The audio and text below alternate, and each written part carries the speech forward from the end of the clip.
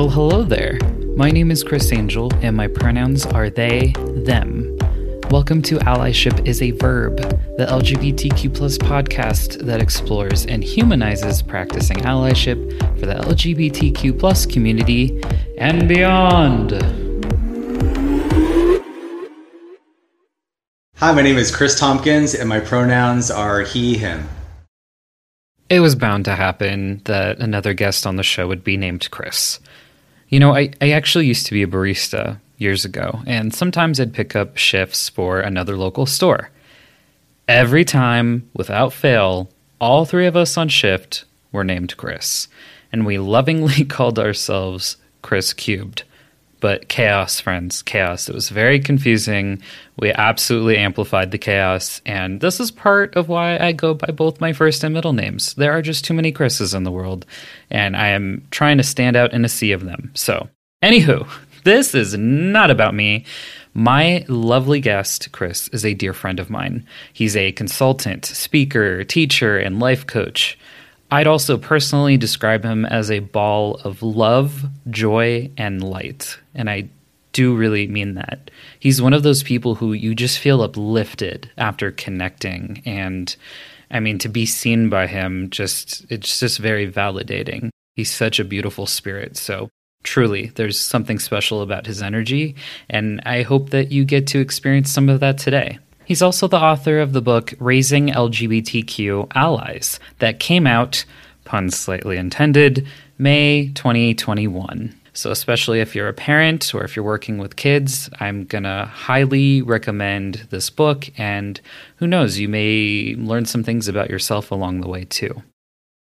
Something I loved about our conversation is how intentional Chris is in sharing from his own experience and trying not to speak on behalf of a grouping of people, as well as checking for understanding.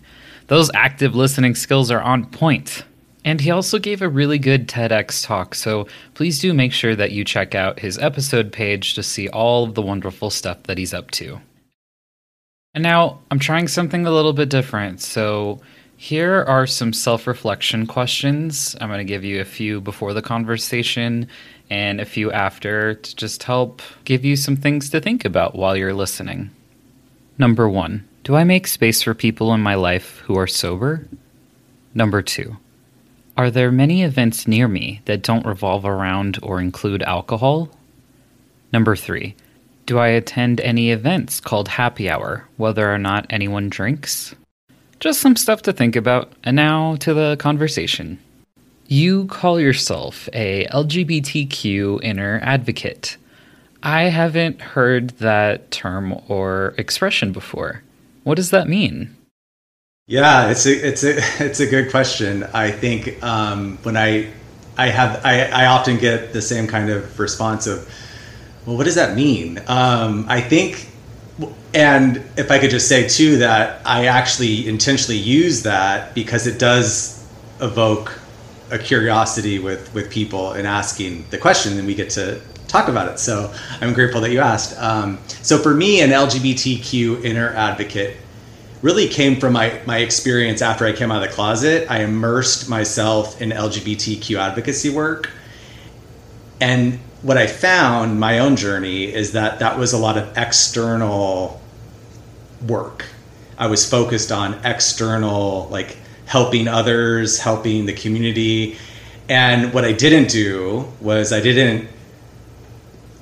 went from out of the closet, like years of in the closet, out of the closet, to immediately focusing on others.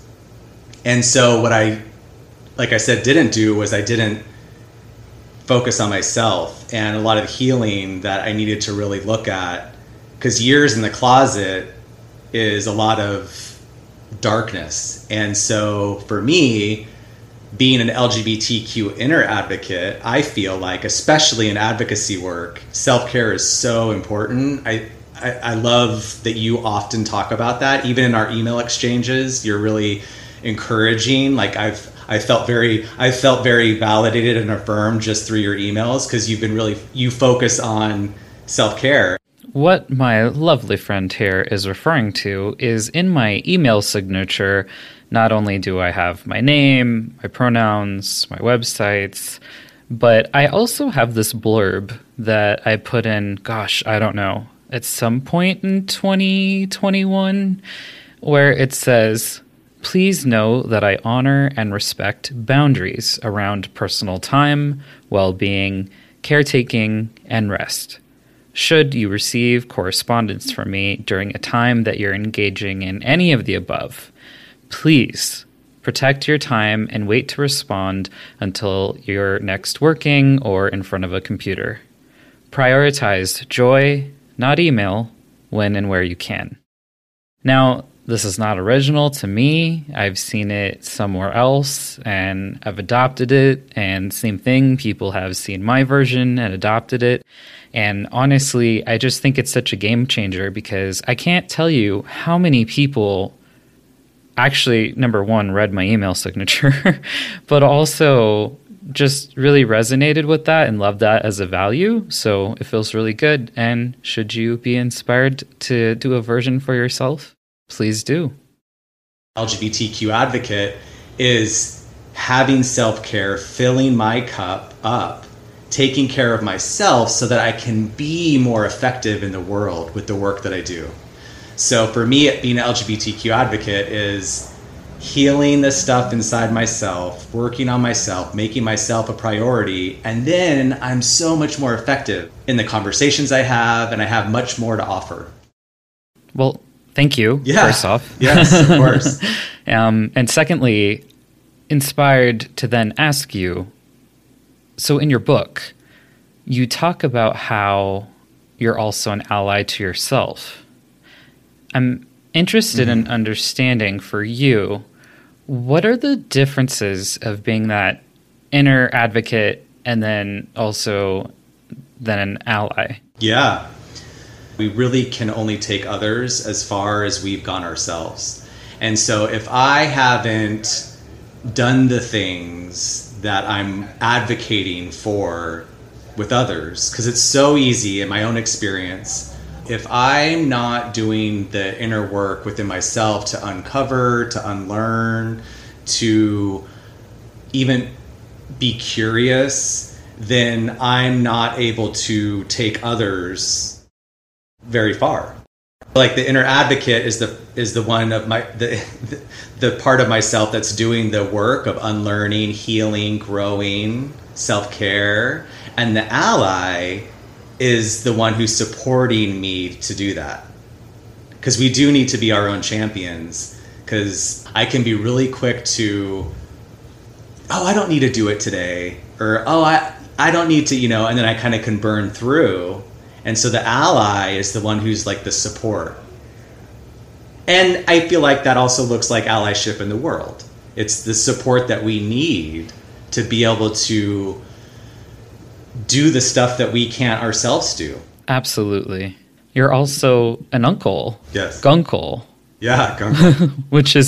which doesn't come out super great like I thought it would in my head, but gunkle is a term for gay uncles. Yeah. Does that term resonate with you, and how do you generally feel about it? The term, I think, really, in my experience, was kind of like a hashtag that was on Instagram, so gunkle, gunkles. And so a lot of the conversations that I talk about in my book, are from my conversations with my nieces and nephews. And so when I started to kind of think about, well, there are other uncles out there that are like me who live outside of their hometowns where they're from, who maybe aren't in relationships. And so I started to get curious about, well, how is it for them when they go back to visit their families? Do their families talk about their being gay, or, because it's really easy for me, it was really easy for me to kind of go back to my hometown and to kind of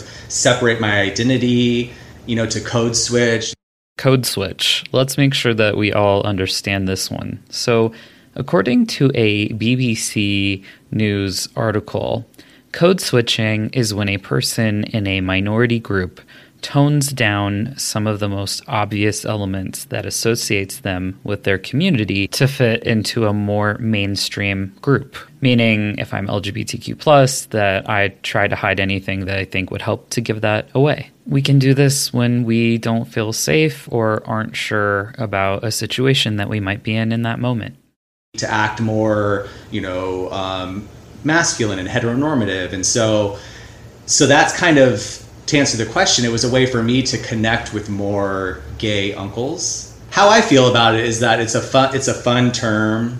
I don't really correct people if they call me an uncle and say, no, I'm a gunkle. It's Right. more of just kind of like a play on words for me, at least. Right. Like on the card that you get. Exactly. Like saying I love you. I love my gunkle. Yeah. Totally. Yeah. I think they even had a gunkle day. Yeah, they do. Yeah, they do. Yeah. Yeah. And like a shirt that you can get, which, yeah. So it's kind of for me a fun term. Yeah, that makes sense. We met because we served on the Los Angeles PFLAG Speakers Bureau as volunteers. We'd get asked to speak to various educational institutions, high schools, college campuses, churches even, all sorts of places. Certainly, sharing your story has had an impact on the people who listen to us. And something that you talk about in your book is authentic power. That when we share authentically from our hearts, the power we tap into. I'm curious about a few things. What is it like for you to share your story, and what kind of impact has that had on your life? Yeah, that's a beautiful question. Sharing my story has had a huge impact on my life. I think because for a long time I didn't feel like I could share my story. And the more I started to tell my story, the more that people could relate. Because maybe my story looks different as far as the specific details, we can all relate to maybe the same feelings or emotions, the same struggles. And so that's also where I felt empowered, because I felt like I was giving something back and maybe allowing another person to maybe see a part of their story in a new way. That's what I loved so much about, and still love so much, even with Zoom, about being able to speak on PFLAG's Speakers Bureau, because I've been a part of PFLAG for, maybe 6 or 7 years, and my favorite part of being involved with PFLAG is being able to go into, like you mentioned, schools or workplaces and share our stories. And I learned so much because we're often on panels with people who are there speaking. We don't know them in person, but they're on the Speakers Bureau, who live in another part of town, and we all come together. You learn so much, and then the audience learns so much, and we just leave there feeling like I did something beneficial to help further the conversation when those people go back to their homes and maybe they saw the LGBTQ community in a new way. So it's been a huge impact on my life. I agree, and the same goes for me. Something else I'm wondering too is, sometimes people think they're owed our stories. Not all of us do feel comfortable sharing our stories. It's maybe still being written, or we're still grappling with getting support or understanding who we are. It can be so new to us, or just we simply don't want to. That's our firm boundary. So I'm guessing if you can touch more on that. Yeah, no, you're absolutely right. And thank you for bringing that up, because that's really, I think, important to consider, because you do not owe your story to anyone. And not everyone is deserving of hearing your story. Something that's been interesting for me over the years as I've shared my story and having been on panels with you is my story has changed. Yes. It's not because I can't remember the details or anything like that. It's been a combination of my story changes as I heal. I tell things differently. Mm-hmm. And another part too is and I know you're tapped into spirituality in your own way, as am I. Mm-hmm. This feeling of there's someone in the room who needs to hear my story in a certain way. I don't know who it is or what they need to hear, but can't help but feel that. I don't think about it too much. I trust that it'll flow out, but I'm curious if that's a similar experience for you, or has that ever happened for you? 100%. I think that you know what I heard from what you said sounds very similar to like the 12-step structure. I don't know how familiar, but when people share at meetings, the lead share, kind of the structure of that share is what it was like, what happened, and what it's like now. And often when someone shares their story, they're sharing it for the newcomers, meaning that there's someone in the, like you literally just said, you know, there's someone in the room who needs to hear my story from the, and it changes, you know, because maybe when you're newer in 12 steps, you're sharing more of what it was like. So that kind of takes up a majority of the story. Then what happened, and then what it's like now is maybe smaller because you're newer. And then as you grow in your recovery, and for me, as I've grown in my advocacy work and doing my own work, then maybe my story isn't so much about what it was like. Now I really focus on what it's like now. The essence still remains, and I'm still mindful of speaking to the newcomer, so to speak, or someone in the room who needs to hear the story in the way that I'm able to offer it. And that's where my spirituality comes in, because I kind of I'm there to be of service. Yeah, and I've noticed you're sober these days without attending AA. I'm wondering if you feel comfortable sharing about how that works for you. And just to give some background, there's a lot of folks who believe that's the only way to do it, but I think that's very limiting. Sure, yeah. Yeah, well, I think for me, when I first came out, I immersed myself in LGBTQ advocacy work. I used to go to a lot of HRC functions and a lot of pride events, and it seemed, in my experience, that a lot of everything that I did related around alcohol. And so I was curious, like, why is this such a big part of my advocacy work? And so I also was really deeply on my own spiritual path. I was doing a lot of my own work, meaning around forgiveness and cleaning up my side of the street. And because AA, any 12-step program, the number one thing that they say is that this is a spiritual program. That's kind of the first thing. Giving up drinking was a spiritual thing for me. It was between me and my higher power. It was something that was connected to a lot of the reasons I drank was because I didn't feel good about myself. I didn't have the self-esteem. I was trying to be someone that I wasn't. So all of that stuff was, I think, what you do when you work a program, quotes, like a 12-step program. It was that I found my way to sobriety without going to AA. Mm-hmm. There are other ways around sobriety. I think that I used to think that 12 steps was the only way for someone to reach sobriety.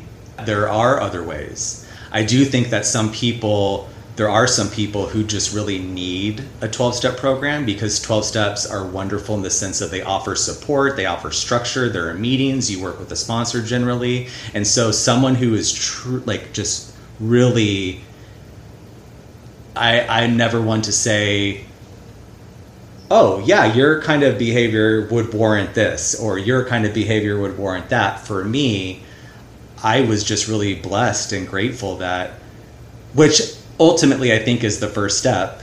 If you're familiar with the steps, is the first step is we admitted we were powerless over alcohol and our lives had become unmanageable.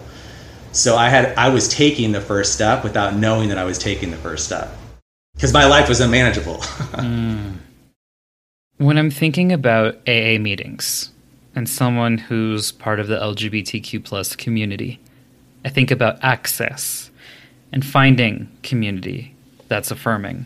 I'm seeing like a Venn diagram in my brain of people who are affirming of LGBTQ plus people, and then also the AA component, right? So being somewhere in Los Angeles, it's a little bit easier to find that overlap. So I guess I'm wondering, do you find that's important to connect to? I'm thinking of folks who are in rural areas struggling. Yeah. That may or may not have access to this kind of space with that overlap. And certainly you being a gay man, a gunkle, and all of these lovely identities you carry, they're part of you and not solely who you are as a person. But do you feel like that's something that's important to this part of your program? In your question, what I feel like is layered is heteronormativity. And I think that heteronormativity it's a force. It is a force. It is pervasive, and it is an invisible force. And so I think that for folks who are in rural communities, 12-step meetings, a lot, in my experience, they have what's called outside issues. And so they only focus on drinking, recovery, those kinds of things, or whatever the 12-step program you're in. And so something like being a gay man and wanting to kind of share my experience of that, to some would be considered an outside issue. And I think that LA has incredible recovery, and to your point, has a lot of really affirming spaces. I do still think that heteronormativity is literally, heteronormativity is like humidity. It's like you go to some places and it's thick in the air. You feel it. It's sticky. And I think that some spaces are like that without even realizing it. And you may not even realize it, but you're just noticing, gosh, I'm sweating more. Or gosh, is it stuffy in here? And you're not even really aware that it's humid. Because it's not just alcoholism, it's not just addiction, it's the feeling like I'm not worthy enough, feeling like I'm undeserving, feeling like I don't matter, that and those are all the reasons that a lot of people, myself included, used substances. And so you can't separate that from someone's experience of, well, that's also similar to how I felt like because I was gay. I was in the closet. I didn't feel seen. I was given these messages of what I was told was a boy is supposed to be like. And that also formed my self-esteem and formed how I related with the world. And so it's kind of like they're fused together. And so if I'm not able to talk about that as it relates to my experience of a gay man, I'm not able to fully tell my story. Yeah, it's these different lenses to look through. And I love what you said around the humidity piece. It's such a beautiful way of explaining it, even though it's not a beautiful concept, right? Heteronormativity. Right. So for folks who live on the East Coast of the States, humidity is life. Totally. They're used to it more. And so when I come in from the West Coast, I'm uncomfortable. I'm sweating. Nothing makes me feel better. You shower, and 2 seconds later, you're outside, and it hits you again. So what a powerful visual. When I think about the LGBTQ plus community overall, I don't know that we always do a good job of being accessible. Sometimes that can be wheelchair access. It can be American Sign Language interpreters or ASL or Spanish translations, things like that. Mm-hmm. And I think growing up as a young person in this community, it was like really frustrating that there just weren't enough youth events at the time. And we had like a few things from the community, like Models of Pride conference, and we had a gay prom and things like that. But, especially as a young adult in my early 20s, everything was just so hyper fixated on alcohol and yay, gay people are so fun and we got to drink to have fun and dance. And like, that was it. That felt like that was the culture. Right. That was what you could do. So just really disheartening. It doesn't always feel like an accessible space, especially if folks are working through sobriety. A lot of Pride events I've been to, it's a main sponsor, lots of alcohol and dancing. And so I guess I'm just wondering, are there certain spaces that don't feel accessible to you or and people you care about? Or what are your thoughts in general? Share what you feel moved to share. I don't want to box you in. We'll be right back after this break. If you like nerding out on LGBTQ plus history and want to increase your chances of winning at trivia events, I have a bookmark set that's perfect for you. Honoring select events in the United States from 1924 through 2009, you'll learn beyond Stonewall. It's cleverly packaged in a slip with 2 different bookmarks meant to resemble the old-school library checkout cards. Just enough information is given so you can do your own research to learn more, which is highly encouraged. It also makes a great gift for community members and allies alike, especially if you include it in a book. Check it out at the Gender Sexuality Info Shop. Go to gsi.gay and click on the store link. Thank you for listening. And now back to the learning. Yeah, no, thank you so much. You said so many really important, I think, things, and I'm really grateful that you are asking this question because so I'm in graduate school right now, and I'm at this isn't the call out podcast. I do though think, and I would like to share kind of an example of what you just asked about spaces. And so I'm going to school, and the program that I'm at Antioch is the LGBT specialization. So they have different specializations. One of them is the LGBT specialization.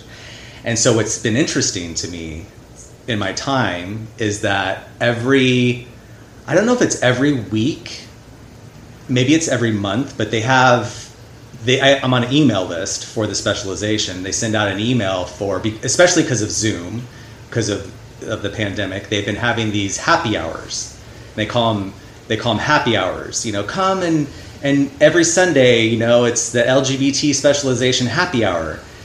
And I didn't realize it until a few quarters in, maybe after my second quarter. I was like,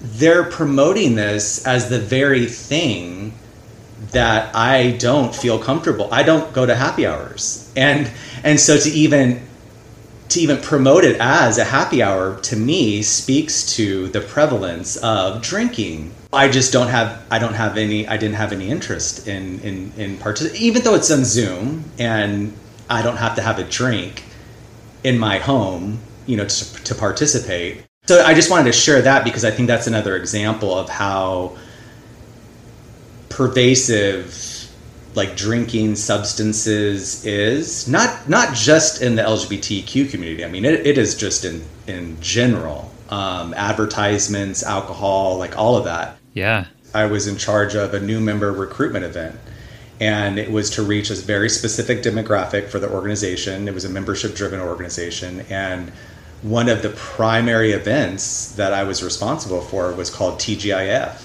and it was where we would find a bar in a community in a big city, which had, that was where we were trying to maybe recruit more members from that particular city, geographic location. And I was always at a bar.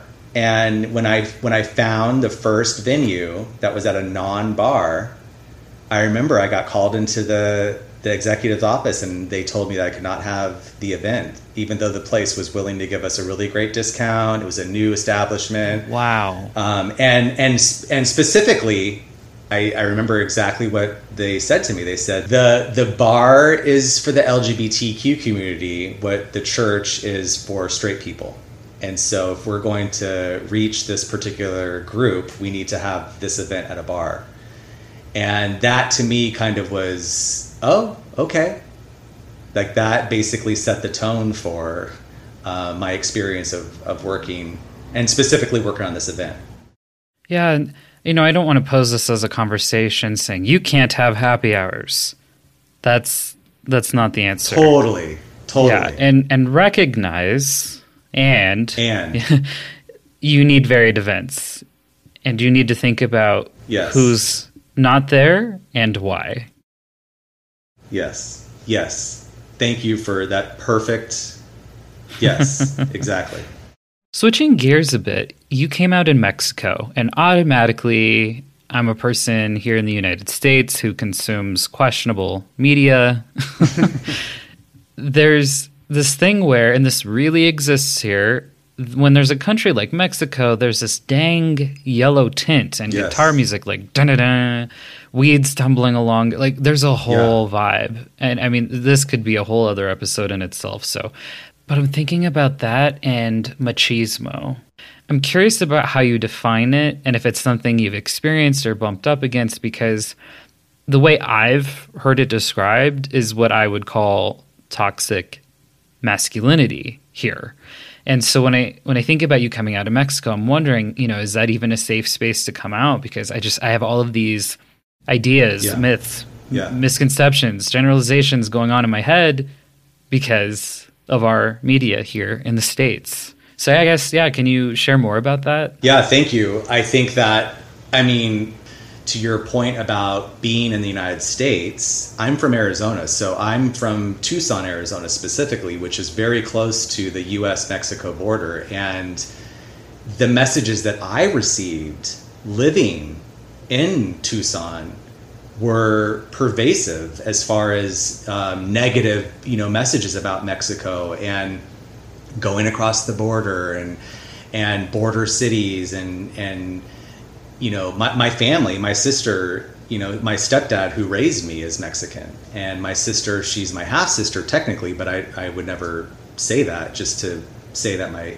stepdad who raised me is my stepdad. But my sister, so my family's Mexican, and so to grow up and to receive those messages and then to move to Mexico myself and to unlearn that, oh my gosh, this is, I remember when I lived in Mexico. So I came out in Mexico because I was living there. It was one of the first jobs that I had after I graduated college. And I remember I had some friends from the US that were coming to visit me where I lived. And I remember when they got there, I took them to a mall and they were like, Mexico has mall? Like there are malls in Mexico? And I took them to this mall and they were so astonished, and that's sad because that just speaks to, just the other day I was Googling, I was going to send my friend a picture of Mexico City where I've had the opportunity to spend some time at recently. And there was there were a lot of memes that showed this color filter. There are certain filters, you mentioned media, there are certain filters that we see in movies that filmmakers use to make a scene feel more scary. And so whenever South America, specifically Mexico, is used in a movie, they use this filter. Mm-hmm. And so it seems like this very scary, dangerous place. And then so the meme contrasts that, what Mexico is like from US moviegoers. And it's astonishing to see the feeling that you get from just the differences of the filters. So exactly. Going back to your question about machismo. So when I lived in Mexico, Latin American culture, very much there is a machismo culture, and there's also what's called marionismo, which I'm not sure if you've or your listeners have heard of, but it's kind of the same side of the other side of the same coin, where you have in a lot of Latin communities, the father, the kind of the patriarch, is the breadwinner, is the kind of the dominant force, and the mother is like the Virgin Mary, because there's a lot of Catholicism. It's kind of rooted in religion, is where she's the nurturing, the motherly figure. And so what's interesting is that, so in Spanish, in Mexico specifically, you have padre and madre. And so those literally mean mother, father. And what's interesting is that in just language, whenever I want to say something's cool, I would say que padre, which literally translated means that, or what father, but it actually is it's a phrase that you would say to say, oh, how cool, like that's cool. So, oh, que padre, how cool.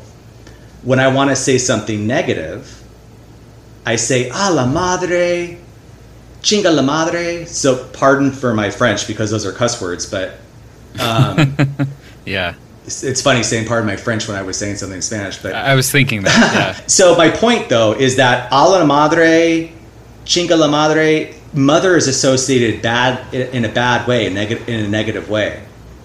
So even in the language, that's how pervasive it is, where the mother's lifted up and looked upon as this, revered being, and she's also denigrated.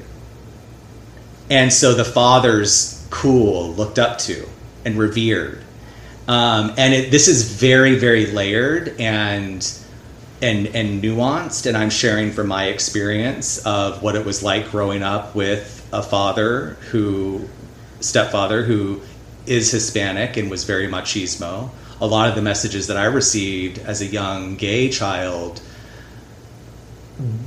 my stepdad did not know how to relate to me as a child because of his own machismo.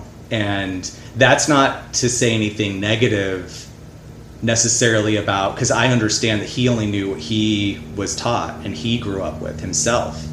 And that's what I hope to do with the book, is to be able to have conversations so we can kind of like talk about it and explore it and unlearn it, because it is pervasive. Just like heteronormativity is a force, so is machismo.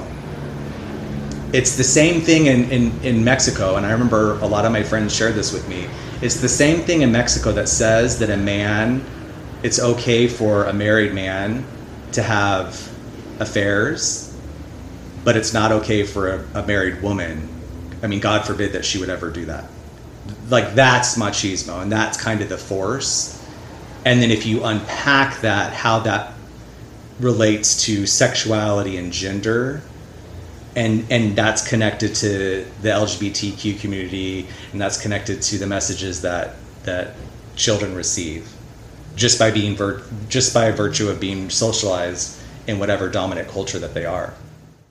Right, because when I was younger, some of the messages I received, especially related to Mexico, were homosexual, and I use that intentionally, but the term homosexual, my understanding is that it meant something different in Mexico, and that it was more act-based sexual behaviors, that there were basically, I'll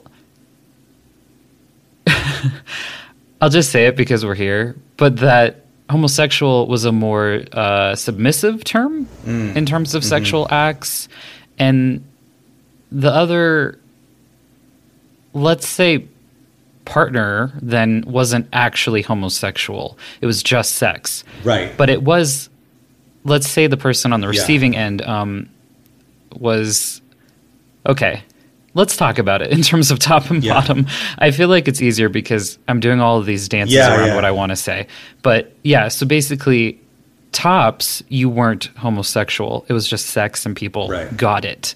Almost like, not to be crude, but a whole is a whole. But then you're homosexual if you're a bottom. Right. And that's super binary, all of these things. And I'm not saying I'm subscribing to this, but it's just something that I heard. So I guess I'm curious, is this something you heard or experienced when in Mexico, or messages you were taught as well? Yeah, absolutely. And I think that, even in Mexico City is kind of like the New York of Mexico. It's a very big city. It reminds me, like, just physically, you walk everywhere, or you can at least walk. It's a very walkable city. The transportation, it's just very reminiscent of New York. And so I would say that it's more LGBTQ friendly. When I was there in June, and they had rainbow flags everywhere. It was very, you often see couples walking around, same-sex couples, and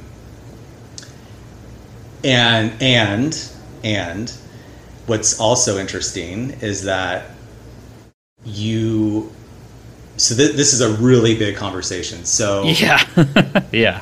So I'm trying not to go down a whole nother territory, but I have experienced that it's more socially acceptable to be top than it is to be a bottom.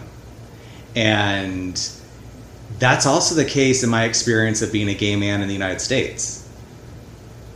Even here in West Hollywood, where I live.